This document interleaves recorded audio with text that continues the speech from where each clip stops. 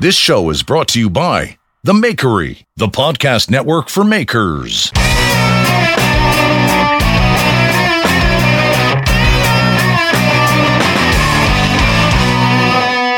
Guys, welcome back. It's the Full Blast Podcast. I'm Jeff Fader. Before we get into it, let's take care of a lot of business. I want to welcome back to 2024 my friends at Broadbeck Ironworks, makers of the 2x72 grinder. This thing is awesome. I'm a huge fan. I love my grinders. I love the customer service. I love supporting small businesses. And Vince and Ryan and Ben and the guys over at Broadbeck are doing it. So go to broadbeckironworks.com, check out their 2x72 grinders, and check out their packages, and check out their attachments. And if you put in the promo code KNIFETALK10, you're going to get 10% off everything, ladies and gentlemen. BroadbeckIronworks.com. Next are my friends at Evenheat. Evenheat are the manufacturers of the finest heat treat ovens available. To get your next oven, go to evenheat-kiln.com. Got to check out that tap control, solid state drive, all their specialties. They have the turn and burn, which is set it and forget it, all that stuff. But once again, another small business that has awesome customer service. You call them up when you have a problem, they take care of it. They're very good. These are two, so far, all the people that I deal with have great customer service, great product. I highly recommend them. Go to evenheat-kiln.com. Check out what's going on with them. Many thanks. Happy New Year to those guys. In Australia, my friends at Nordic Edge. That's at Nordic_Edge on Instagram. They are pro tool makers and knife makers in Australia, and they are behind the original file guide with the screw-on carbides. They have all sorts of other equipment plus knife making stuff. If you want to get into knife making in Australia, go to nordicedge.com.au. They have products, they have tools, they have things to get you started, things to get you resupplied from pros to people just starting out. This is the place for you. They also teach classes. I would highly recommend checking out my boys over at nordicedge.com. And if you think, well, this is another one of those pop-up schools, well, they got Sausage Man Forge involved, and Jamie Bishop's involved, and they're not playing. That guy's a serious commitment. So go check out my friends over at nordicedge.com. I had some nice interactions with my buddy Lawrence Lake over at Maritime Knife Supply. That's maritimenifesupply.ca. He's into it. He's into the knife making. The guy isn't just like this he's not this snatch and grab guy, man. He is a knife maker, and he is trying to make stuff he started to provide other stuff for knife makers. United States, Canada, don't matter. He is very quick to figure out your problems and help you get yourself squared away. If you need bracer belts, he's got them. If you need any kind of supplies to get your knife making going, he's got them. He's involved with Damasteel. He's involved with Broadbeck. He's involved with all these guys, and he is going to make your life easier, especially if you're in Canada. He's the guy to go to. Noah Vachon swears by him, and I do too. When I buy my belts, I get them from him out of respect. You know what I'm saying? Out of respect. I'm with you. So go to maritimenifesupply.ca. Get yourself all the knife making equipment you want if you're in the United States or in Canada. Definitely check out what's going on with maritimenifesupply.ca. Lawrence, you are the man. I appreciate your message this morning. You're a nice guy. You're very thoughtful, and you're a nice guy, and I appreciate it. And anytime you buy something from him, he puts a couple mints in there because your breath's no good. You know what I'm saying? He's saying your breath's no good, so fix your breath. Go get yourself some Maritime Knife Supply. Speaking of bad breath, but I wouldn't know, and not going there. Guys, go to Stable Rail Knife Finishing. Get the Stable Rail Knife Finishing Vice from Trojan Horse Forge. Sam and Jeff are doing it, man. They're doing it, and they're making this great. This is Vice for you if you're into knife making. Hand sanding, finishing your handles, whatever it takes. Get yourself involved with that extra special Stable Rail Knife Finishing Vice. And if you got if you're trying to figure out how you're gluing on your handles on your hidden tang knife, go get yourself one of them handle press attachments. And while you're at it, get some of that T4 Sentinel oil. I've been using the T4 Sentinel oil on all my blades, especially the carbon ones, even the AEBL. I don't trust this humidity sometimes. So if something's going on for a long time, I throw in a little bit of that T4 Sentinel oil. It keeps it all squared away. All my friction folders that went out, I used the T4 Sentinel oil. So definitely check out those guys over at TrojanHorseForge.com. And if you put in the promo code FULLBLAST10, you get 10% off of everything.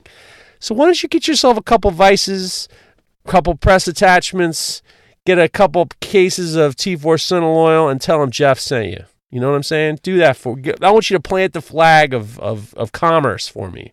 So that's that. Speaking of which, my brothers over at Baker Forge and Tool are at it again, man. You want to get some of that special. You want to get that steel that's got all sorts of stuff going on. You want the exotic stuff, the copper mascus, the bronze mine, the tiger mine, all that stuff. You go to Baker Forge and Tool or BakerForge.com, and let me tell you something. It's the best part about it, and I've been using it now for over a year. And he sent me some a couple years ago, and then I used it, and he sent me some more. I used it. And it's consistent. It's consistent and it's good. It's worth the money because these guys are, once again, another small business where there's a craftsman making this steel. It isn't going through a machine and you press a button and it shows up. These guys are sitting on that power hammer and they're cranking out some amazing stuff, and it's easy to work with. Comes annealed. It's ready to. The heat treating is all easy. It's 80 CRV2, which is nothing to write home about heat treating. They even walk you through how to heat treat it, and when you get to the etching part, get yourself some of that gator piss. Back to 2024, guys. Get that gator piss. Stop playing. Get yourself some of that gator piss, and it's great etching. I've been using the gator piss for any kind of Damascus I ever have.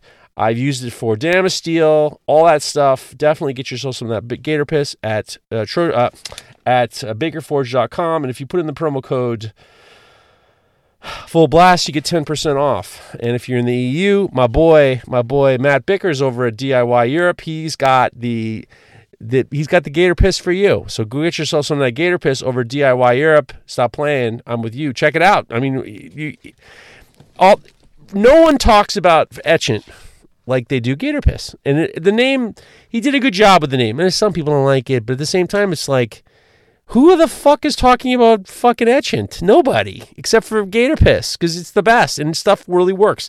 And you got guys who are really great knife makers who are swearing by it. And mediocre ones like me, I'm swearing by it too. All right, I'm with you. Full Blast 10, get you 10% off. I want to thank my brother and sister and friends, family, whatever. Actually, let's take it back. I want to thank my friends over at Total Boat. TotalBoat.com/Full Blast will get you it will get you to a code. I guess that's the pathway to getting me a little bit of a buck or two, and giving me a little bit of street cred with my boys at Total Boat. I've been using the Total Boat epoxy for a long time now on handle scales, and I really, really like it. Very intuitive to use. I also like their UV Cure. It's a UV Cure. It comes out like in a squeeze bottle, like crazy glue, and then you have this activator, which is like a UV flashlight, and stuff is awesome for little tiny cracks and stuff, or something you need to fill. You need to move fast. You don't want to use the crazy glue with that activator. This stuff is the stuff for you. So go to TotalBoat.com/Full Blast. I'm with you. I've been just put together one of my rehandled spatulas with the GL Hansen & Sons G-Carta. Go to gcarta.bigcartel.com for some of that G-Carta, and you'll say to me, what's G-Carta? Well, it's a unique composite of natural fibers and fabrics mixed with epoxy under pressure and heat. This stuff is like cross-cut micarta, and he folds, I don't know how he does it, but he folds over the fabric, and then he impregnates it with the resin, and then he cross-cuts it like a loaf. And you end up with this really great stuff, and it's really cool to work with, and I really like it very much. Get some of that Bofa, Ripple Cut, Tuxedo by Mikey, Mahi Mahi, Radio Worm G-Carta, Pheasant by Mikey, Colorama by Mikey, Hoopla by Mikey. Put some razzle dazzle in your life. You know what I mean? You know what I'm saying? I'm with you. You're with me. I'm with you. Definitely check it out. Its stuff is really cool, and it makes great handle material for sure. And even if you didn't want to use it just for the entire handle, you want to use it for a little segment or stuff. Stuff's awesome. Definitely check out gcarta.bigcartel.com. All these codes are in the show notes of wherever you're getting this, so you can go direct. in their hyperlinks. Go direct. Stop playing. And last but not least, I want to thank my friends at Tormek, celebrating 50 years in business with the Black T8 sharpening, water-cooled sharpening system, Tormek.com, at Tormek_sharpening on Instagram. I love the Tormek. I am a fan of the Tormek. I have been using the Tormeks. Now I have 3 of them, and they have changed the way I make knives. They're consistent. They don't take off too much material. They're very intuitive. If you want training wheels and use the jigs, go ahead. If you want to free ball it like I do, go ahead. It's great, and they're great, and I really love these pieces of equipment, and Tormek has made me a better knife maker by far. No question. There is no question that Tormek has made me a better knife maker. That's it, period. End of sentence. I mean, and I swear by them, and you're getting a really high-quality piece of equipment, and you are it's just the right amount of time, it's just the right amount of material, and you're getting exact I don't have people giving me problems because of the way my knives are sharpened, and it's because I'm using Tormek. So thank you to them. And I'm going to preemptively thank my friend Brian House. He's going to send me something, and we're going to use it, and we're going to talk about it, and I'm going to help him because Brian House, my guy. Brian House is my guy. And I'm looking forward to getting what he's sending. I'll tell you all about it when I use it for a little bit, and we're going to get, and it is not the Forge. It's something else. I know. Trust me. You're going to go to housemade.us, check out what he's got going on. He's trying to help makers. I'm with you. And welcome, ladies and gentlemen. Welcome back. Welcome back to me, because I was trying to figure out what this was going to be. And I took the week off between Christmas and New Year's, and then I was just like, you know what? Nobody's going to listen to a podcast the week after, and I'm enjoying this time off. So I took last week off too, and boy, so much happened, and I'm throughout the whole time, I'm trying to think, well, how am I going to come back? How am I going to come back to this? And how can I come back to the Full Blast podcast, the first show of the year? And I wanted to kind of just like, once in a while, I like to do one by myself, just to kind of like, just a little fresh air. We're going to talk a little bit. We're going to fuck around a little bit. I'm going to tell little stories here and there. I'm going to do some weird news at the end. I might do this more often just because it's a little bit more fun for me. It's a little bit more fun. No, having guests is fun, but this is just like a little change of pace, and it ain't going to be me being Gary V. Jr. Don't worry about that. I'm not going to fucking tell you how to live your life. I'm not going to espouse something that I don't believe in myself. I'm just going to fuck around or tell some stories, and then we're going to leave you alone. We're going to keep you company, though. But it was interesting because I was thinking, what am I going to do? What am I going to do? I'm just going to come back in the beginning of the year. Am I going to do the resolution show? No, we're not going to do no resolution show. I am going to. So it's me. No one's helping me. Trust me. The people at Fader Knives are doing no help. Nobody helps me for this. Nobody offers to help me for this. Nor do they help me at Knife Talk, frankly. So it's like when I say we, I don't know what the fuck I'm talking about. So I basically thought, I was like, well, here's what we're going to do. We're going to call this the State of the Union. The State of the Union of Full Blast Podcast. And we're going to discuss, you aren't doing shit. You're listening. So just listen, just do your thing. Do me a favor. Just concentrate on what you're doing or not. But just you listen, okay? So what I thought I would do was I would just do a little bit of welcome aboard to the full. If this is the first time you're hearing this podcast, I'm going to do a little explanation. We're going to do a little reintroduction. We're going to talk about a couple things that happened to me. We're going to I had a little bit of a couple mental breakthroughs that I'm going to tell you about. And I'm not going to tell you how to live your life. I'm not going to give you advice that should be on a poster in the bathroom or a break room. I'm not going to give you inspirational quotes. I'm not going to tell you how to live your life. I'm going to tell you what I've done recently, and then have it with what you will. Take it what you will, okay? I'm starting to ramble a little bit, but we're going to get there. Don't worry about that. There might be burping too, so just be aware. There might be burping. Well, I'm not going to tell you when it's going to happen. It's going to happen. So I was thinking about Brian House. I've been kind of talking with Brian House lately, and one of the things I had him on. When I say lately, I was talking today. Sorry, I told you. All right, we're okay now. I told you. Let's just relax. It's the first show of the year. Give me a break. State of the Union. State of the Union. Can you imagine? the President of the United States gets up and says, I want to State of the Union. That's what we did today. So Brian was on the podcast a couple month or so ago, something like that. And we were talking about stuff, and he said to me, he made the point that, he had the idea that maybe since my start in social media and knife making, that changed my life. And I was just, if you listen back to it, he's got this, you can tell in his voice, he's got this nugget, and he's going to lay it on me. And then I'm just going to be like, you know what, Brian, you were right. The fact remains is when he asked me the question, he said, when you started knife making and you started Instagram and stuff like that, did it change your life? And I said, not really. But then I was just like, He's like, well, then it was a complicated question.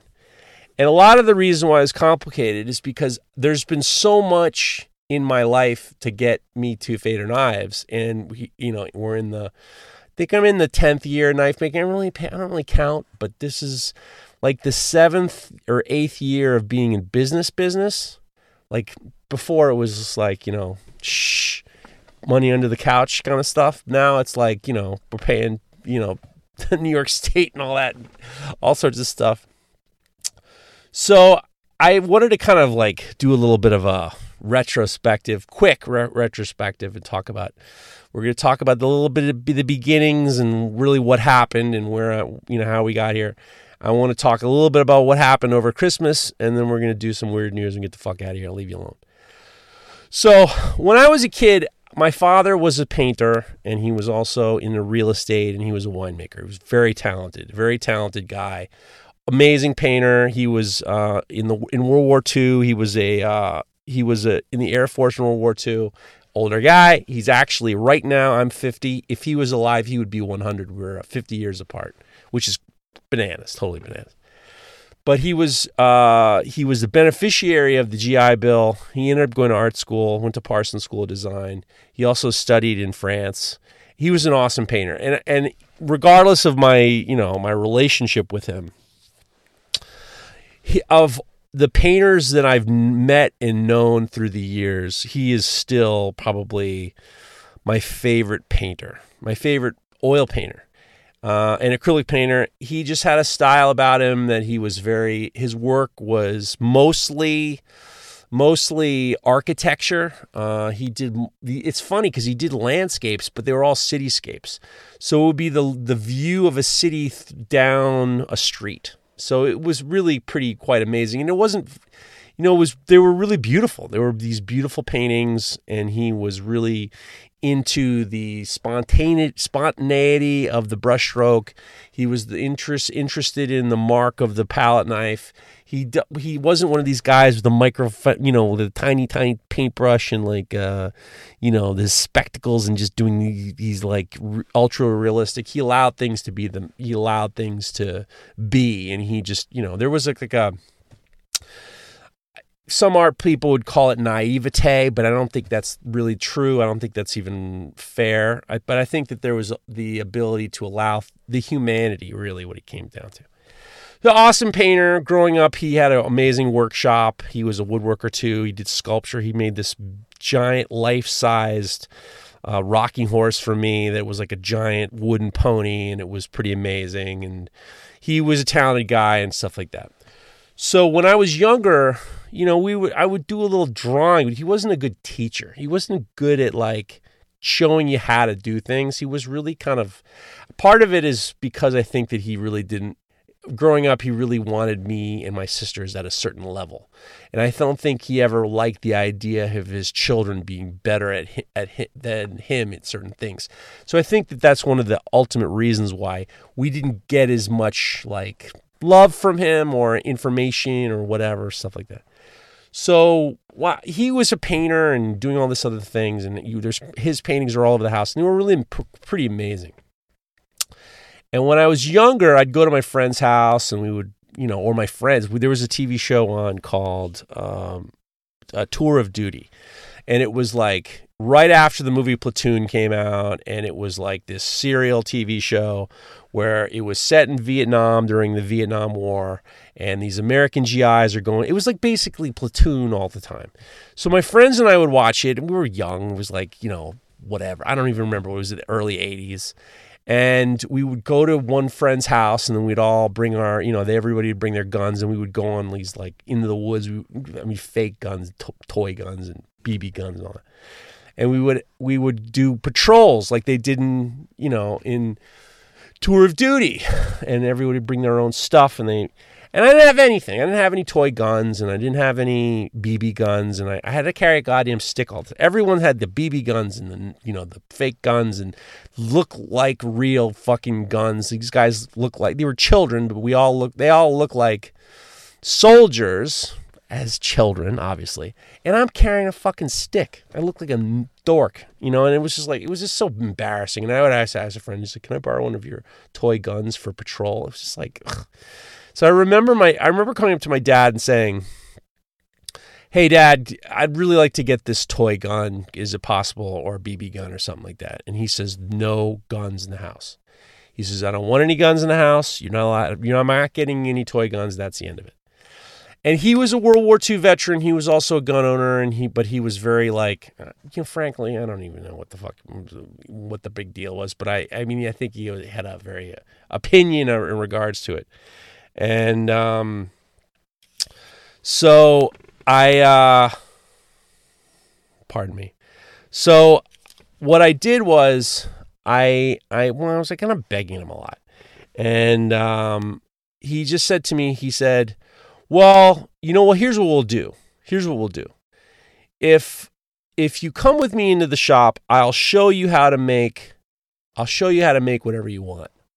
And once you can do that, once I show you how you can make anything you want, you make whatever you want. You want to make a toy gun, you make a toy gun. You got to do it yourself." So he brought me into his shop.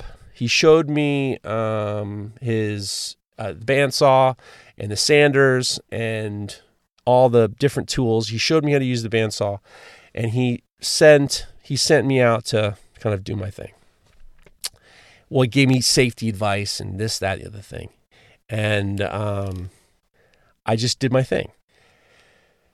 First, I made a little helicopter, and then I made this, and I made that, and I made this, and that. And then I started making it. And then I drew out pistols, and I asked him how to show me how to cut them out on the bandsaw. And then finally, now I'm probably like 10 or 11. And then everything is becoming kind of more complicated, not complicated, but they're becoming more intricate. And as they progress, from 6-shooters to this, to that, the other thing, I'm starting to kind of like, you start to see this progression. And the progression is I'm trying to get better. And one of the things I'm trying to get better at is the process in and of itself. So after, enough time on the bandsaw that I felt very comfortable with it and stuff like that, I started to make this bigger project. I became, all of a sudden I wasn't as interested in hanging out with my friends as I was kind of completing these projects. And the last thing I made was this incredible rifle. And I say incredible because it was really like, it was a lofty goal. I had the stock, and then I found some PVC pipe, and then I screwed the pipe to the top of the wood, and I made it like a rifle, and then I got a bigger piece of PVC pipe, and I screwed that on, and then I drilled holes and made like a kind of a crosshair, and I made basically I made a sniper rifle, or what my opinion of a sniper rifle was. And there was like a walnut trigger, and the trigger guard and all this stuff like that. And at the time I was just like, I was into the fact that I made it. I got it done.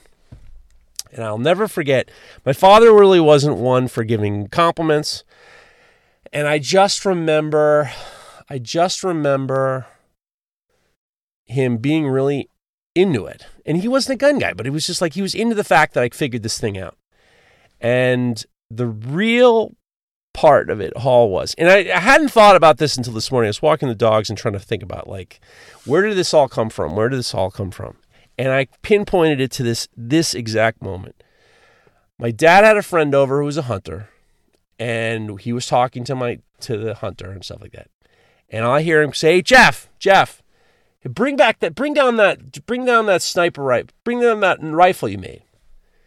And I don't know why. I mean, he never really showed that much interest. I bring it down, and I hand it to him, and his friend, the hunter's there, and he looks at my friend, and he goes, "Look what my kid made." And he showed this professional hunter, and this guy wasn't like this guy was like a German hunter who was like a fucking rifle dude. He was like a real, big mocker hunter, international hunter and stuff like that. And my dad was like, "Take a look at this." And he showed it to this guy, and the guy was like looking at it, and he was looking at me, and he was chuckling and stuff like that. But my dad was like, he was so proud of it. He was so proud of something that I did without his help. And I just remember this moment of just being like, wow, I'm finally getting like some weird, unsolicited appreciation from my father. And he just was like really proud of it. And he was proud of the fact that I figured it out. And I think that was his own pride in me on how to figure out how to do something. And this morning was the first time I kind of really thought that is the pinpoint part of my life where things changed. And it wasn't just like in the beginning, it was making this stuff for me to fuck around with my friends and try not to look like too much of a dork, even though, they had the good BB guns and I'm walking around with this fucking plywood pistol. It's so stupid. But at the same time, it was just like, that's the best I can do. To the point where my dad is showing off the stuff that I make to guys who are like gun guys. And that is 100% this kind of butterfly effect on where I started to kind of need this sense. Really, honestly, it was needing this sense of validation. It was validation and love for my old man. And I was also thinking about, if you listen to Knife Talk, even if you don't listen to Knife Talk, it's the other podcast I'm on. There's an episode we do every year called the All Beef Review, and you don't have to know about anything about knives. And basically, what it is it's basically we have every year. This is the 6th annual All Beef Review, and we have the listeners write in their beefs or their problems or their struggles or like whatever they're irritated about. And it's always some lighthearted shit. It's really nothing to kind of get, not real smoke. It's not really wild. And one guy was saying that one of his beefs is with Elf on the Shelf. And I had made this joke. I said, you know what? This goddamn Elf on the Shelf is going to contribute to your children's weird proclivities. And we were laughing and stuff like that. But at the same time, it really is amazing how that one little simple thing with my father and I, just making this thing that he was a tough guy, really tough. He didn't give compliments easily. He never really said, "I love you." Neither do my sisters. They're very like cold people, and they're very, their respect is something that you don't even earn. Like there's like this kind of, there's a creepy quality to it all, and this isn't very loving for sure. But one of the things, that was a high point for me. It was unsolicited appreciation of the stuff that I was doing to a friend. He was bragging to his friend about something that I made. And I think that set me down the road of, wanting the love and admiration from someone that not only my father, but like the guy who I really, as a young person, saw as incredibly talented woodworker, incredibly talented painter. And I really, that was it. That was the early start of me wanting to become a sculptor and ultimately becoming a knife maker. And I just remember that was the moment. And throughout my high school years and stuff like that, I would do a lot of woodworking projects. They were all bullshit stuff, but at the same time, I enjoyed them. I did some painting with my father. He didn't really teach me how to paint, but I painted with him, and he would just kind of take the paintbrush out of my hand and fix something. And I was like, that's the best part of the painting. And that would annoy me and stuff like that. And then, but it was this idea. I was, like most of the listeners of this podcast, or most of the, don't be offended if I said it, but a lot of makers in general, there is this like not really doing well in school and, learning disabilities and all that. And it was something for me to be able to make something that somebody actually liked. That was the rush that I got. So when I went to college, I wanted to be a painter. I thought I was going to be a painter. Like I thought the genetics are there that I can be as good a painter as my dad. I've been around painters for such a long time. My sister is a painter. I've been around painters my whole life. It's in the DNA. I just need some direction. My dad didn't give me any direction. He would take the paintbrush out of my hand and fix a thing. And I was just like, God damn it, you didn't tell me what you did. Go to school, end up can't get into any painting classes, ended up getting into sculpture classes. And I just kind of like went back to the old days of me making like guns in my dad's, wooden guns in my dad's shop. And it was the creating things and being comfortable using tools. And then what ended up happening was I was interested in the welding. I was doing mostly metalwork. And part of it was because woodworkers were all waiting in line for the bandsaws, and you couldn't really get into the woodworking stuff, and the metal was easier to get to, and there weren't any lines for the welders. And my friend Dan Levine, I'll never forget, he said to me, he's like, come over here to wait for glue to dry, kid. Let me show you how to weld. Get involved with metalworking.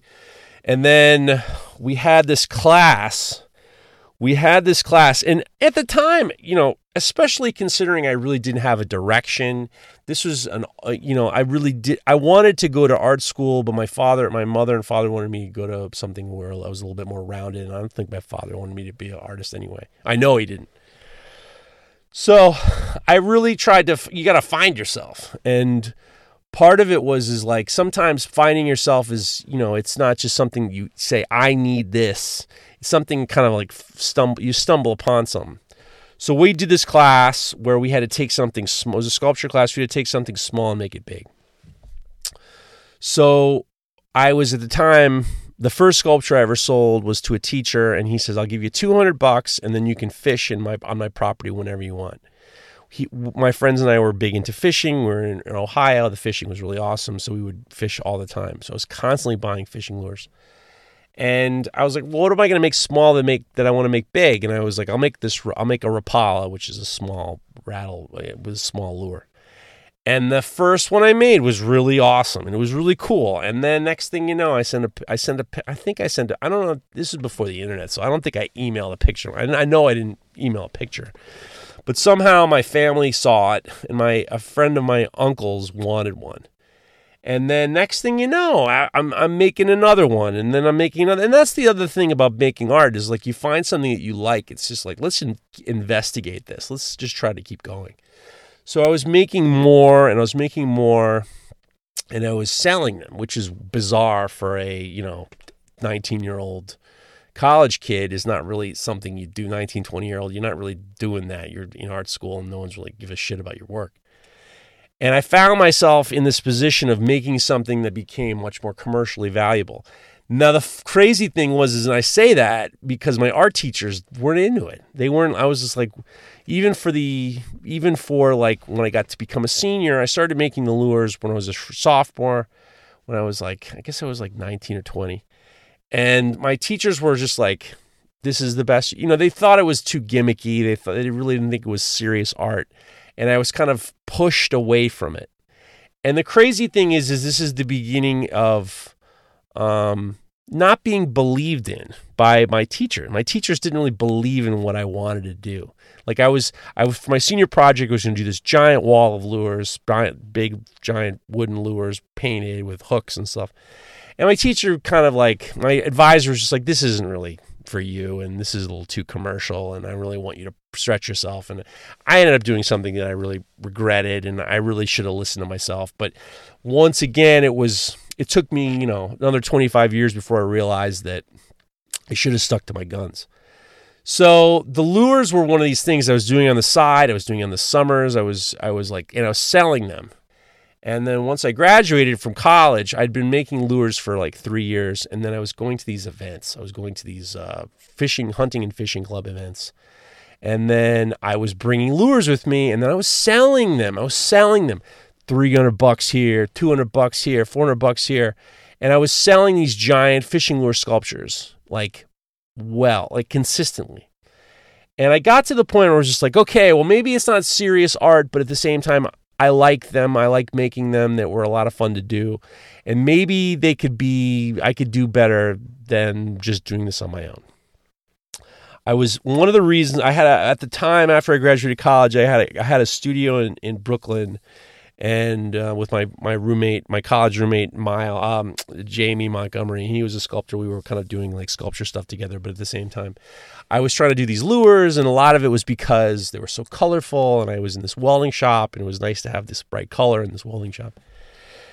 And I just remember trying to figure something out, and my wife, my girlfriend at the time, Hillary, she says, you should be in a gallery because you're making these sculptures, you're bringing them to events, or people are buying them, or people commissioning you, or I'm selling them. As I was making them, somebody would stumble upon a friend of my father's, a friend of my mother's, and friend of somebody, or I get a phone call, hey, I hear you're making these, because I wasn't getting emails at the time. There weren't emails. And I just remember being like, this is a commercial thing. I'm selling them consistently. So my wife had this great idea. She says, here's what you're going to do. You're going to make a giant wall. And the problem with these giant lures is you need scale in a picture. Otherwise, people just think it's a fucking lure. So my wife said, you're going to do a giant wall. I had a big white wall in my shop. Now, I'll use it for the, if you go to Instagram and you go to the Full Blast podcast on Instagram, I'll use this as the cover for this issue. And it was a big white wall, and I want you to hang up all these lures, and then you're going to get it professionally photographed with you in it. So my friend Big Lee came into the shop, and I stood there, and at first I didn't stand there, and he says, get in there, you got to show some scale. So there's the picture. If you go to Full Blast Podcast on Instagram, there's this episode will have the cover of me in front of this wall full of giant lures. So we took this picture. My wife had this idea. She says, here's what we're going to do. We're going to get postcards made, because this is pre-internet, believe it or not, ladies and gentlemen. This is 1996, 97. And we're going to make postcards. We're going to find galleries, and we're going to send these all out to all these galleries.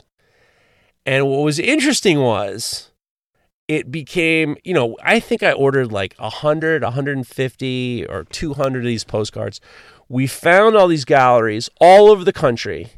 We stuck the photograph on.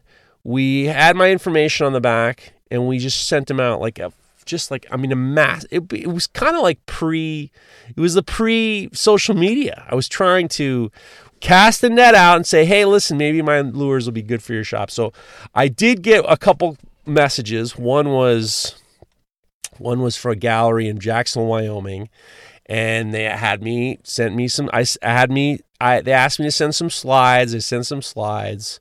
And then after I sent some slides, they said, well, why don't you send a couple of these lure sculptures? We'll put them up, and then we'll see how they go. We send them some lure sculptures.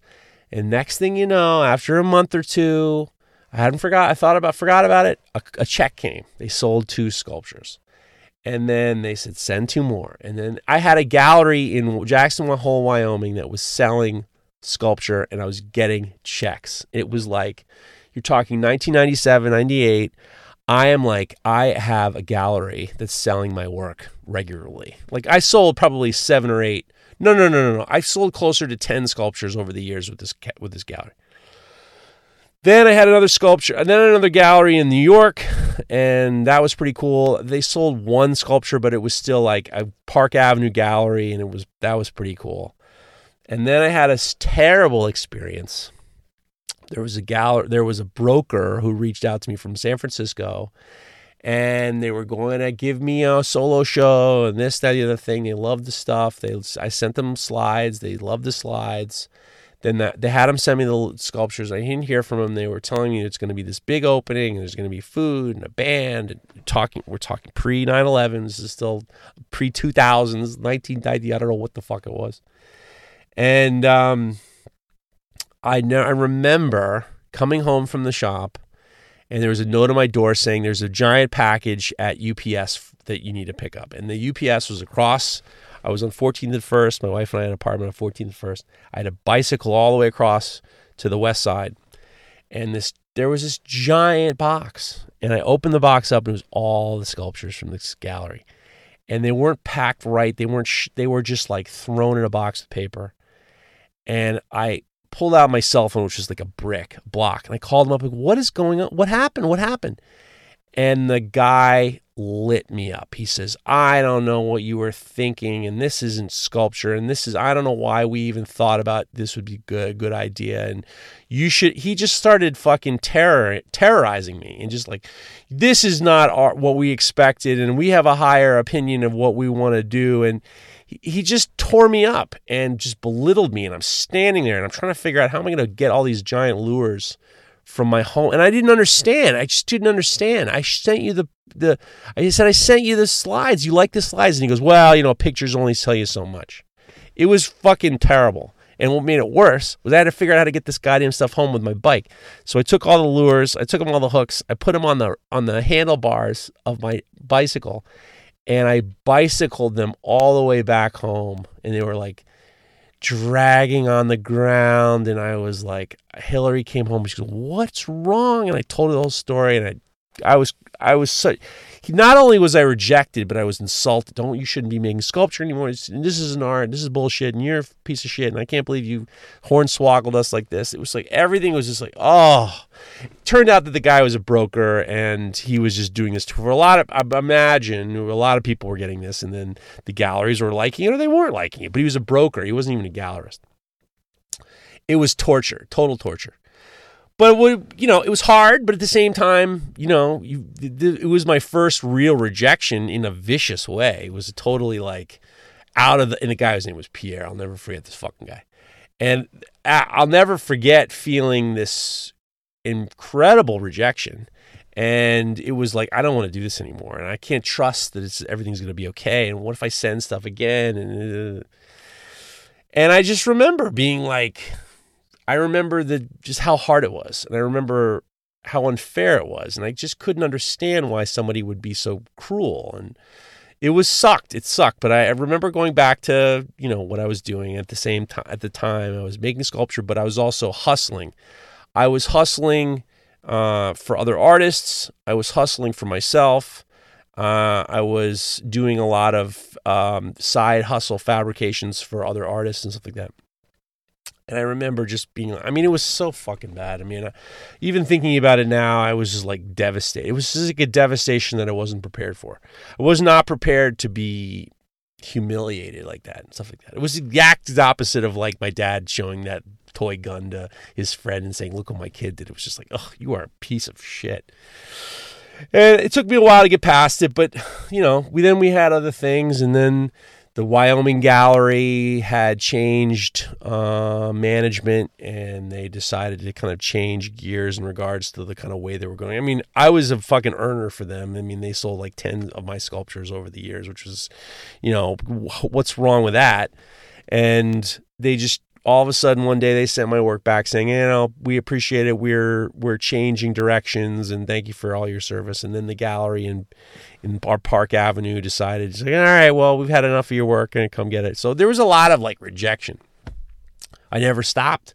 What are you going to do? So, it takes a while to kind of like figure out what you're going to do. And over time, the lures, evolved slowly, and slowly, I would have these problems that people didn't like the hooks because they thought the hooks were dangerous, which is kind of the point of these goddamn things. But at the same time, it was like, I was starting to make more lures without the hooks, and all of a sudden it didn't seem like you needed the hooks, and then the shapes would change and the colors would change and then the direction would change. But it was this slow evolution towards really finding shapes and colors and figuring out ways in which to make the colors vibrate off each other to kind of give the illusion of movement. And I remember years later, I was in the restaurant game for a while, and then I went back into the sculpture game for a while, and then I ended up getting a fabrication job at the Center for Metal Arts when it was in Florida, New York, and it was before Pat Quinn was involved. And I remember kind of learning different types of fabrication, and that's where I kind of got involved with blacksmithing. That's where I was paid to be a fabricator. I'd done enough, fabrication for sculptors that I was good enough for them. I just learned everything from them in terms of like it was the backwards education. And when you're first learning as a sculptor, you're learning kind of like there are no rules and you just kind of do whatever it takes. And then I ended up going to these fabrication shops that were very specific, where all of a sudden you had to have a degree of discipline, you know. And I remember with the sculptures kept on going. I still, especially Christmas time, I would get calls, and as time went on and the internet moved, and all of a sudden I had a website, and the next thing you know, I'm getting emails from people saying, "Hey, do you think I could get some presents for some friends?" And I have this fishing friend for Christmas, and every Christmas I was making these lures.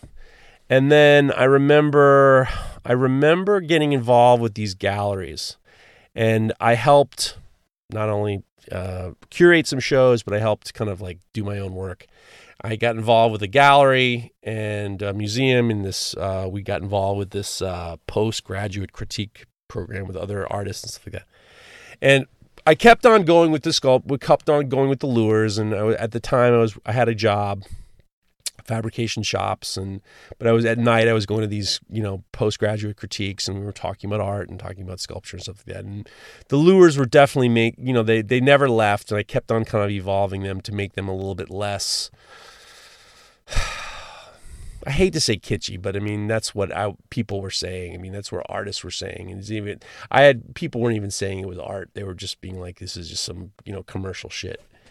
And I never abandoned them, and I'll never forget really enjoying making them and thinking to myself, well, if I enjoy making them, then that's good enough for anybody. And if it's good enough for anybody, it's good enough for me.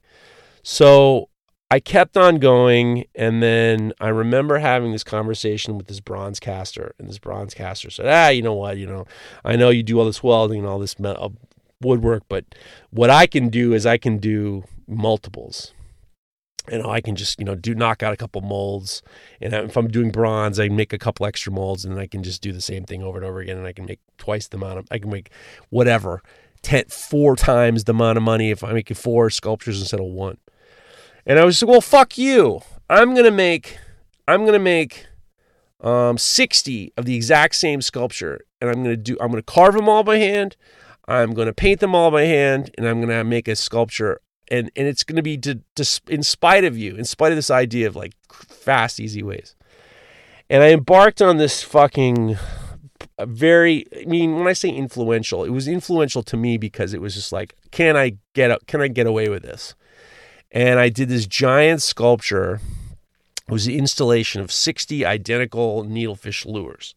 And actually, if you're in the Peekskill area, you go to Fin and Brew, they're hanging up there. And I basically was just like, I'm make a point that I can do multiples. I can do a giant batch amount. And they're all going to be the same. I'm going to figure out how to do them. And I'm going to make jigs to carve them all out. And I'm going to make jigs to figure out how I'm going to paint them. And then I did it. And it took me about 2 months.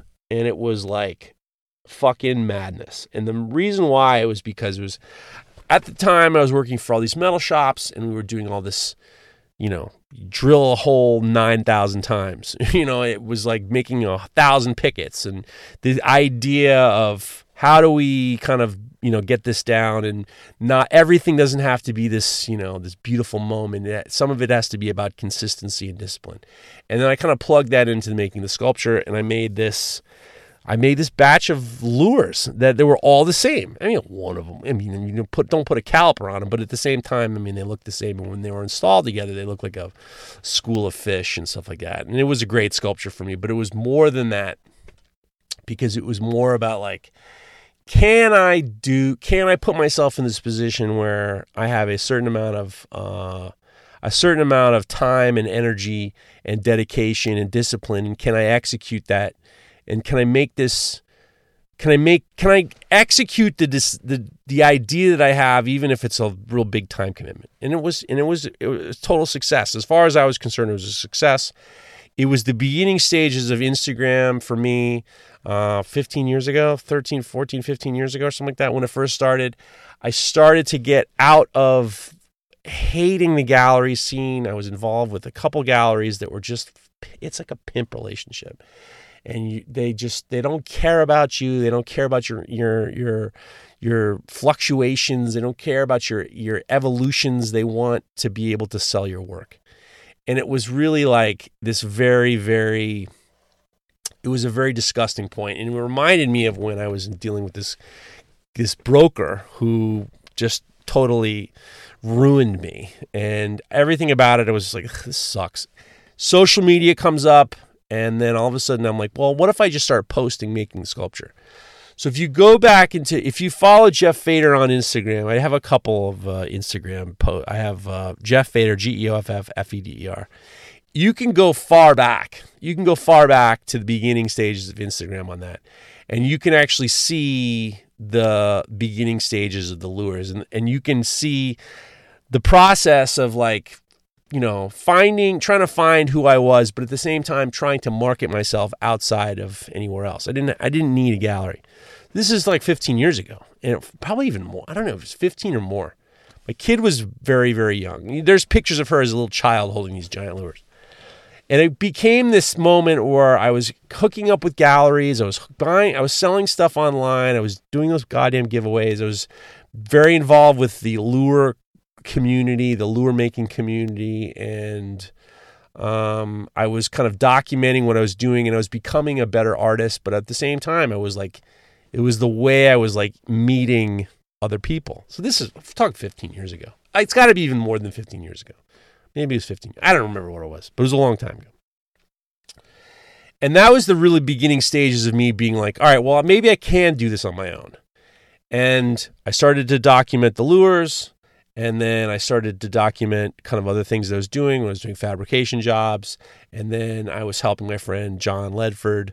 He and I had this shop called the Hudson River Ironworks, and we were trying to teach classes there, and it really didn't work out very well. But at the same time, you can see some of the stuff that happened. And then Hudson River Ironworks is where I made my first knife with Matt Paul. You can see that there. And then all of a sudden, it was like I had all these years as a blacksmith and fabricator. And I thought to myself, I can make these knives. I mean, I used to forge pickets. I used to forge all these complicated forgings, big pieces of steel, fabrication. This is little light shit. And that's kind of where the knife making happened. But it wasn't overnight. This is the thing about the whole thing. And as I'm building and as I'm making knives, I start to like get the heat treatment down. And I'm getting like, how do you do the scales? And in the beginning, everything was like pins, and when I was pinning everything together, I was trying to rivet them over, and then everything was splitting, and then I was bruising the G10, and I was like, this sucks. And everything was this short evolution in terms of the decisions that I was making, and you can document how you go. You look back, you know, even for Fader Knives, you look back in the beginning, you can see the beginning knives I've made. And everything is this long game amount of discipline and commitment and stuff like that. So I was really like, I don't think, and this is back to what I think a lot of knife makers think, that, you know, you just like flipped a switch and it all kind of like started. And for me, it never really was any different. That's why when people ask me how long you've been full time, I don't remember real dates. I don't remember how many knives I've made. I don't remember how many years I've been doing this. Because to me, it was all a continuation of when I was a kid in my shop, my dad's shop, figuring out how to go from making this plywood revolver to this, you know, sniper rifle. It was everything was this evolution in terms of how you do it. So as time goes by and I'm starting to make the knives, I'm starting to kind of like fall back to, you know, the similarities between the knives and the sculpture, because the lures were the precursor, because they were all the same thing, but just slightly different. And the knives were all different variations, but they were the same, but just a little bit different. And then all of a sudden I started to find G10 and I find these colors, and all of a sudden now I'm finding myself in this position where I'm not really seeing a huge difference in making these lure sculptures and making these these knives. I almost said knife sculptures because you know how I feel the knives aren't art. So maybe I don't feel like my art is art anyway. So maybe that's what it all comes down to. So for me, it was all this continuation of what I always was doing. And I think that for me, I'm grateful for the fact that I had this kind of long evolution in terms of what I'm doing. I don't see any different. And I remember, when I started to do batches of knives, I remember back in the day when I was doing this giant sculpture of 60 needlefish lures, and they were all identical. And I was like finding myself seeing like everything was almost the same. You do this 100 times, you do this 100 times, you do this 100 times. And now all of a sudden I'm really starting to see that it wasn't overnight. And it was a long... And I wasn't conscious. Like these things just naturally happened. And I found myself doing something that I like to do, figuring out how to do it better and figuring out how to make it work. And really, that's where we are now. I mean, I just, it's interesting because it stuck with me when I had Brian on, and he just basically, he was just trying to make a point. And I think that a lot of people, especially on social media, or knife makers or makers in general, they just assume that there's going to be there's a flip this switch situation. Everything's hard. Everything's the long game. Everything is what it takes to make, to figure out how you're going to get things done. And for me, I don't really see this overnight thing. I mean, I see it that I was lucky I came at a certain age where I was able to accept the internet. Generation X, we were all kind of like, we were born before the internet, and then we kind of got into the internet, as we got a little bit on the older side. We were able to kind of understand, but we weren't too old that we were like, fuck this shit, this is some trendy bullshit. We were able to kind of like harness it at the right age. I was able to make Fader knives after years of doing other things and seeing this logical progression. If I had started Fader knives at 20, I don't think I wouldn't have been where I'm at now. And a lot of that's just because of my experience. It's just the way it is. And I think that I guess what I'm trying to say is, for me, I'm grateful for my age. I think it's a real blessing, and I think it's a real gift to grow old. We have a lot of friends who've just passed away, and I'm grateful for the fact that I'm trying to keep myself squared away. But at the same time, I think that a lot of people don't realize that everything is hard. Everything is really hard, and you can't. The overnight sensations are so few and far between, and figuring out how to become just one day at a time and just keep fucking going and believing in yourself. And the reason why I say that is because I had so many people who did not believe in me, and it was such a hard decision to keep going. It was a hard decision to keep going. I remember my dad's wife was very aggressive towards me. I think that she was very manipulative, and she was also very, how should I say this? She didn't like me, and she tried to do these things that would make me not confident in the decisions that I was making, to the point where I'd see my dad, and I'd see what's going on. I'm like, I'm making sculpture. I got this commission I'm doing for this person, that person. And then she would say, these are just friends of your mother's. And the only reason why you got them is because you're friends of your mother's. I'm simplifying it, but it made me feel like I'm lesser than because somebody's doing me a favor. And it was very difficult for my ego. It was very difficult for me to say, well, maybe I'm not worth it. Maybe they're just trying to be nice. And maybe she's right. And it became very difficult for me. I also remember there were other people who were very skeptical of what I was doing. I wanted to be a sculptor, and you can't really do that, and you can't really do that. And there wasn't a lot of faith. Now, there was a ton of faith for my wife. My wife was a extraordinary. From the day we met, she supported me in terms of she believed in me, and that was huge. And but I just know that there were opportunities missed. I'll tell you a funny story. Where are we? What are we? 58 minutes in? Jesus H. Christ. I thought I was going to get to all this other stuff. I'm not going to get into it. I'm going to finish this story. We'll do a fucking couple weird news and get the fuck out of here. I was going to tell you about Christmas, but who gives a shit? It's over. I remember there was a time right before we got married. I still had my studio. And I was was a sculptor. I was working for other artists as a welder. I was welding up for other sculptors and stuff like that. And I remember I made the decision because there was nervousness in the family in regards to how am I going to marry this woman and I'm just going to be this sculptor kind of hustling for the rest of my life. So I made the conscious decision that I was going to culinary school and I was going to fall into the culinary world. And a part of it's because my dad was in the culinary game and we were involved with the Culinary Institute of America and stuff like that. But I was just like, part of me is just like, all right, well, I'm going to show people that I have this degree of something, behind me that's a little bit more than. For years, I was doing freelance stuff. I was a sculptor. I was selling my sculpture, but then I was doing these like odd end jobs for money, for the rent, for not only my shop but for my apartment. And I was making it work, but it was a struggle.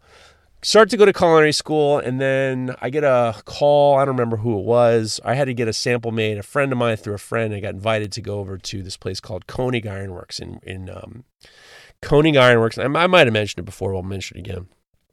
Koenig Ironworks was in Long Island City in Queens, and it was the home of one of the great fabrication shops in New York. A giant fabrication. They did erections. He did erections, erecting buildings and stuff like that. But they also had a blacksmith shop, and I didn't know anything about it. And there was a guy by the name of Tom Ryan, and he was the lead of the blacksmith shop at Koenig Ironworks. So we had known each other through a friend, and then he invited me to see the shop. And then it was the first time, this is still, we're talking 2000, maybe 1999. First time I'd ever even heard of modern day blacksmiths. The first time I'd ever seen a power hammer. I walked into the shop and they had a die and they were making newel posts. And on the die of the power hammer was a pineapple die. They were making full-scale pineapples on the ends of these newel posts, and it was just like fucking madness. And it was crashing blows and loud and fire and craziness, and I was just like, and I couldn't believe it. I just didn't compute. I just couldn't believe it. And I'd already made a commitment to go to culinary school. Tom's showing me around, and he says to me, "Why don't you come work for me?" And I remember telling him, saying, I already committed to culinary school. I'm going to go to culinary school. And he goes, but, I'm offering you a job. Don't go to culinary school. Come work for me. And I was just like, I can't get involved. I've already made this decision. I can't get involved. And part of it was because people didn't believe in me before. Now, if I had not gone to culinary school, and I walked into Koenig Ironworks and I met Tom Ryan. Tom Ryan offered me a job. I would have had a different life. It would have been in the same vein. I would have still been a blacksmith, probably. But I probably would have been a real fabricator blacksmith working in Manhattan. That is the one thing in my life, and it came from a place. The decision on passing it up came from fear. It came from fear because there was a lot of people who didn't believe in me. And I felt like if I'd gone down that path, it would have been more, wasn't regulated, as opposed to everyone breathed this, with the exception of my wife. My wife always believed in me. They breathed the sigh of relief, and I went to culinary school. I ended up working for Charlie Palmer. I could have been a big wig with him. I ended up going back into sculpture. From there, I did a couple other things, and then I ended up I circumvented it all and went to I went to the Center for Metal Arts. But it is one of those things that I think of, like, if people had given me confidence and they believed in the decisions that I was making, I probably would have gone to Koenig Ironworks. And my life would have been different. It would have been similar. I don't think Fate or Knives would have happened. I don't necessarily know if I would have kept doing sculpture. I don't necessarily know how it would have been. I would have been involved with the metalworking community at a much earlier time. I probably would have been a much more well-rounded blacksmith by the time I was in my early 20s. I was already fabricating at 19, but then by my middle 20s, I would have been like a real New York City blacksmith fabricator. That would have been crazy. And a lot of it comes from the fact that the decisions I made were based on not wanting to disappoint people, but also because people didn't really believe in me. And then it got to the point where I wasn't confident enough to believe in myself either. What can you do, man? What can you do? It's fucking weird. It's weird. I think about it a lot. And I think about Tom Ryan. I haven't talked to him in years. And I know Pat Quinn knew Tom. And there's the old school blacksmiths, especially in the tri-state area, when you mention Tom Ryan's name, they're like, oh, you know fucking Tom Ryan. And he's not an Instagram guy. I don't even know if he's alive, frankly. But it would have been something. That's the one fork in the road that I made, the decision that I made. Things would have been different. I don't know what we would have done. I don't know if we wouldn't have been able to. I would have been, it would have been a job that it would have been a real job. And I would have gotten way earlier experience, but I don't necessarily think I would have been involved in teaching. I don't think I would have gotten involved with Uri Hoffi and then in the decisions that I've made. It's a crazy thing. It's like one of those things, you think about, like, if I could time travel and make the decision, how would my life have been? But that decision was based on the fact that I didn't have the confidence to say, yeah, let's do this. And one of the things that I do now as a parent, when I got a 19-year-old, is what I don't want to do is ever be in a position of making her feel anything other than confident in her decisions. I'm very, very against any type of manipulation. I lived a life of very, very tough manipulation that involved people actively trying to belittle me, and that belittling is completely unconsciously designed to weaken you. And when they weaken you, they can have control over you. So I'm very, very conscious of that. I've read so much about manipulation and like people's behavior and stuff like that I'm so anti it all. And one of the things I really wanted to make sure that my daughter had was this feeling of always being confident in the decisions that she's made. I don't do passive aggressive with her. I've never have. I've just wanted to support her and make her feel confident in the decisions that she's made. And it's a big thing. I think about it a lot. If I had been more confident in the decisions that I've made, how things would have been different. I don't think I would have been I don't know if I would have been. Frankly, you start to think about it, you don't know. It's like the butterfly effect. But all I wanted, when I come down to it, was I wanted the validation from my father. I wanted the validation I wanted my life to be filled with people saying, hey, look at this. Look at what Jeff made. It's tough, man. It's fucking hard out there. But I think that it's real important for me, I'm very, very conscious of how I talk, especially to my daughter. All I want her to be is confident. I want her to be confident in the decisions that she makes. I want her to have good thoughts. I don't want her to she's not spoiled, and I want her to be able to make good decisions and be confident in the decisions that she makes. So you have it. There you go. Jeff Fader, Fader Knives. And where are we at? 107. It was fun. It was something that, in regards to the state of the union of this company, of this business, of Full Blast, I love Full Blast. I love doing it. I got people coming in next week and then weeks after. We're gonna ramp it back up. We're gonna keep your ass company for a while. Fader Knives has been really great in terms of this is something I wanted to talk about for a lot of the makers.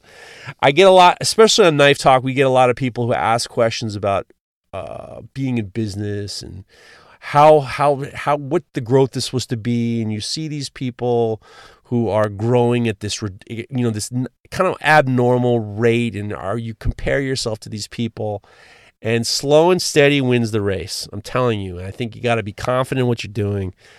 We have goals in mind, and we try to meet those goals. And the crazy part about this year was we had these very specific goals, and it wasn't lofty goals. It was like we wanted to get 10% better than last year. And we did that with plus, which was great, which was really great. And one of the things we wanted to do was I had these plans in mind for the week, for the month, for the year. And we met the plans, and I was going to take the week between Christmas and New Year's off. And I saw we had some orders on the order list, and I just spent from Christmas to New Year to get them done. I want to start 2024 with a blank slate. I want a blank slate. And I remember when it was all done, I sent a message to Allison, Tony.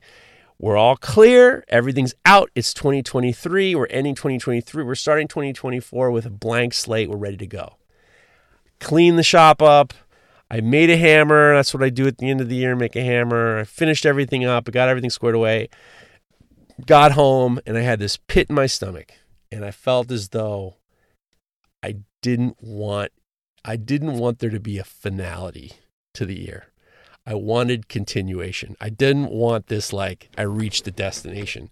Like it was very strange. It was a very strange feeling of we've made it to the destination, and I would have preferred continuation. And it was really like it was hard for me it would have been hard for me to just get right back to work, so I just kind of worked through the whole Christmas and getting myself ready for this year and blah blah blah blah blah. So I enjoy the journey. I'm not a fan of the destination. The destination doesn't do it for me. Like I said, I got everything done, and I clap my hands, got everything done, and I'm just like had a pit in my stomach. It was very anticlimactic. So that was I didn't get back into it. We're starting off strong. We're sending stuff out. Fader Knives is doing great. We're gonna have a Christmas party at the end of January because apparently none of us can get our dates together. But fine. And then what else? Look, what are you gonna do? It was good. So we know what we're gonna do. I got a message from Allison. I was going to talk about that, but I figure what we'll do. We'll finish things off light. I hope this was okay. I hope this episode was okay. I wanted a State of the Union. The State of the Union is strong, so I want to end it with a funny story. So what I thought I would do was, usually when I have Ben Snore here or Ben Camone or a couple other guys, we'll do weird news. I figured I'd hit some weird news, and we'll read a weird news story, and then we'll start the year off strong with some weird news. Let's see what we have here. We have here Indiana. Let's do this one. You can't make it up. And listen, this is for me. This is fun for me. When I was a kid, the radio kept me company, and whatever it takes. And I was gonna do tell you my inspirations, but I ain't gonna do it. So this comes from. I'm not telling you where this comes from because you're gonna steal my shit. Here's a story. Indiana cops find gun, drugs hidden in a man's rectum. That's right, ladies and gentlemen. Police in Indiana have become suspicious when a man in a vehicle pulled over for a traffic stop was having difficulty walking and spreading his legs. During a search of one of the passengers, officers with the Evansville Police Department said multiple pills were found in a bag tucked in the man's sock. All right. According to an affidavit, the man explained the pills were given to him by his aunt for pain relief from a bullet lodged in his spine, which he believed were Percocet. When cops asked the man why there were two different pills, the accused replied that his aunt may have mixed them up with another medication. As officers searched his groin area, the man claimed he couldn't spread his legs due to the injury. So he said his back hurt, right? Cops brought the man to jail for further search and noted that he appeared to limp and was clenching his butt while walking. Following a body scan, it's alleged a large object was in his butt. I don't know if that's true reporting, but further search led to locating 2 bags of a green leafy substance. The man was lowered to the ground after he was struggling. The cops allege a gun was found in his butt.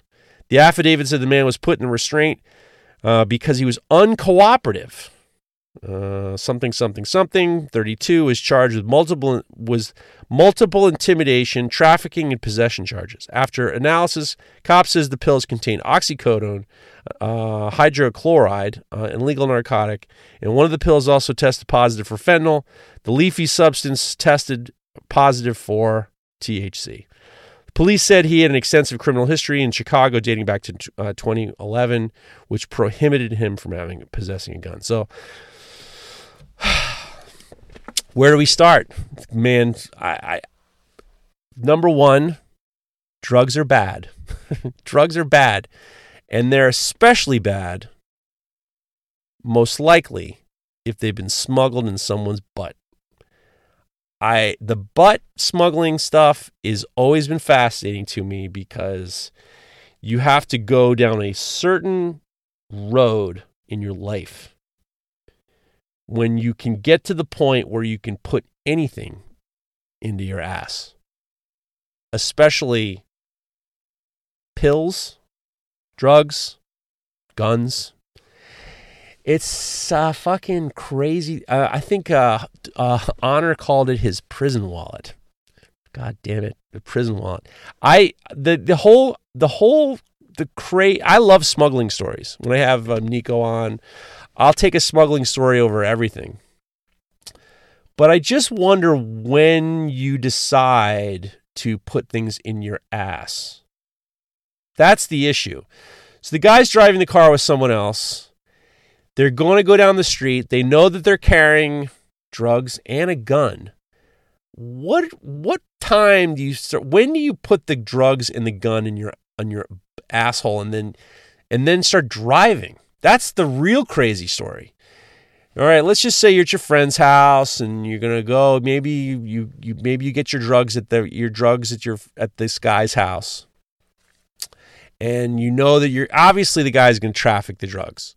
So maybe he knows that he's got a criminal history. Maybe his car's no good. Maybe he knows that he's gonna get popped. There's just no way he's just gonna keep it in his pocket. Obviously, he's gotten before. When do you make the conscious decision that now it's butt time? When does butt time start? You got to serve prison first. I don't think a 16-year-old who wants to get some weed is going straight for, let's just shove it up my ass. I don't think. And this is not a sexual proclivity thing. This is a how do I not get in trouble thing. When do you make the decision in your narcotics smuggling? Smuggling's not the right word at this point. I think it's like when you're trying to move it's smuggling. If you're trying to move illegal material from one place to another over time, there's a fork in the road where you say to yourself, the pockets aren't working anymore. Behind the hubcap of the wheel ain't working anymore. I can't hide it in the glove box anymore. Gonna have to figure something out new. And somebody's gonna say to him, like, well, if you really want a good spot, the old asshole is the best spot. And you're gonna have this moment in your life where you're gonna start to say to yourself, that's the moment I want. The realization of like, I can move all this stuff, but it's gonna have to go up my ass. It's gonna have to go up my ass. And then there's preparation. If let's say you're smuggling drugs in your ass, you have to make sure that it's clean afterwards. People aren't going to just start buying drugs from the guy who is putting everything in his butt. I mean, I think that I would like to know if there was some sort of, in Marvel, there's the Watcher. The Watcher sees everything. I want to know how the likelihood that marijuana being legal, I want to know how many people actually had drugs that were, before they knew it, that had resided in someone's colon or asshole or stomach. That's what I want to know, and I want it to be like this big reveal, like John Doe. 1995, you smoked some weed. I have news for you. It was up that guy's ass over here for, a week and a half as he crossed over the border. It would be crazy to know if I'd ever ingested drugs that were up someone's ass that I didn't know about. Because, people do things behind closed doors. You don't know. That's the only reason why drugs might not be the best move. Because it's like, could have been in some, and I've smoked weed before, and I definitely smoked illegal weed. And there's a very good chance that weed, before I smoked it, was up someone's ass. And I wouldn't even know about it. And that becomes, now that I think about it, and I think that now that you think about it, I believe, you, the listener, who have done illegal drugs, if you're of a certain age, you've done illegal drugs. There's a very good chance that those illegal drugs you were using were up someone's ass. No question. There's a percentage. You can't rule it out. That's for sure. Even if it's from one of your fucking dumb friends. There's a very good chance we've all been smoking weed or eating drugs that were up someone's asshole. That's disturbing. Disturbing. But it's true. Now that things are legal, less assholes, it's all good. But now that I think about it, that story makes me a little queasy, frankly. It just makes me queasy. And it should make you queasy too. And it should make you really think about all the drugs you've done. And I know some friends who've done years and years and years of drugs. I would think that a percentage of them had gone up someone's butt. Something to think about. The State of the Union is good. Yeah, don't do any illegal drugs because they're very good. That's the one thing you don't talk about. Nancy Reagan, when she said don't do drugs, no one ever said this stuff could have been up someone's ass. There was never a hygiene issue with drugs. There was never like, well, you could get germs. What do you mean germs? Well, this could have been up someone's butt. Yeah, that's a drug issue we never even thought about. So, well, that was fun. That was fun. That was fun, guys. Well, the State of the Union's okay, guys. Listen, I'm with you. I don't know what to tell you. That I just didn't really think things through, and that was it. So, I'm with you. Well, listen, guys. We got some good guests coming up. We're gonna keep you guys company. We're gonna keep you occupied. We're gonna fool around. We're going to keep the State of the Union stated and the unionized. We're going to get it all squared away.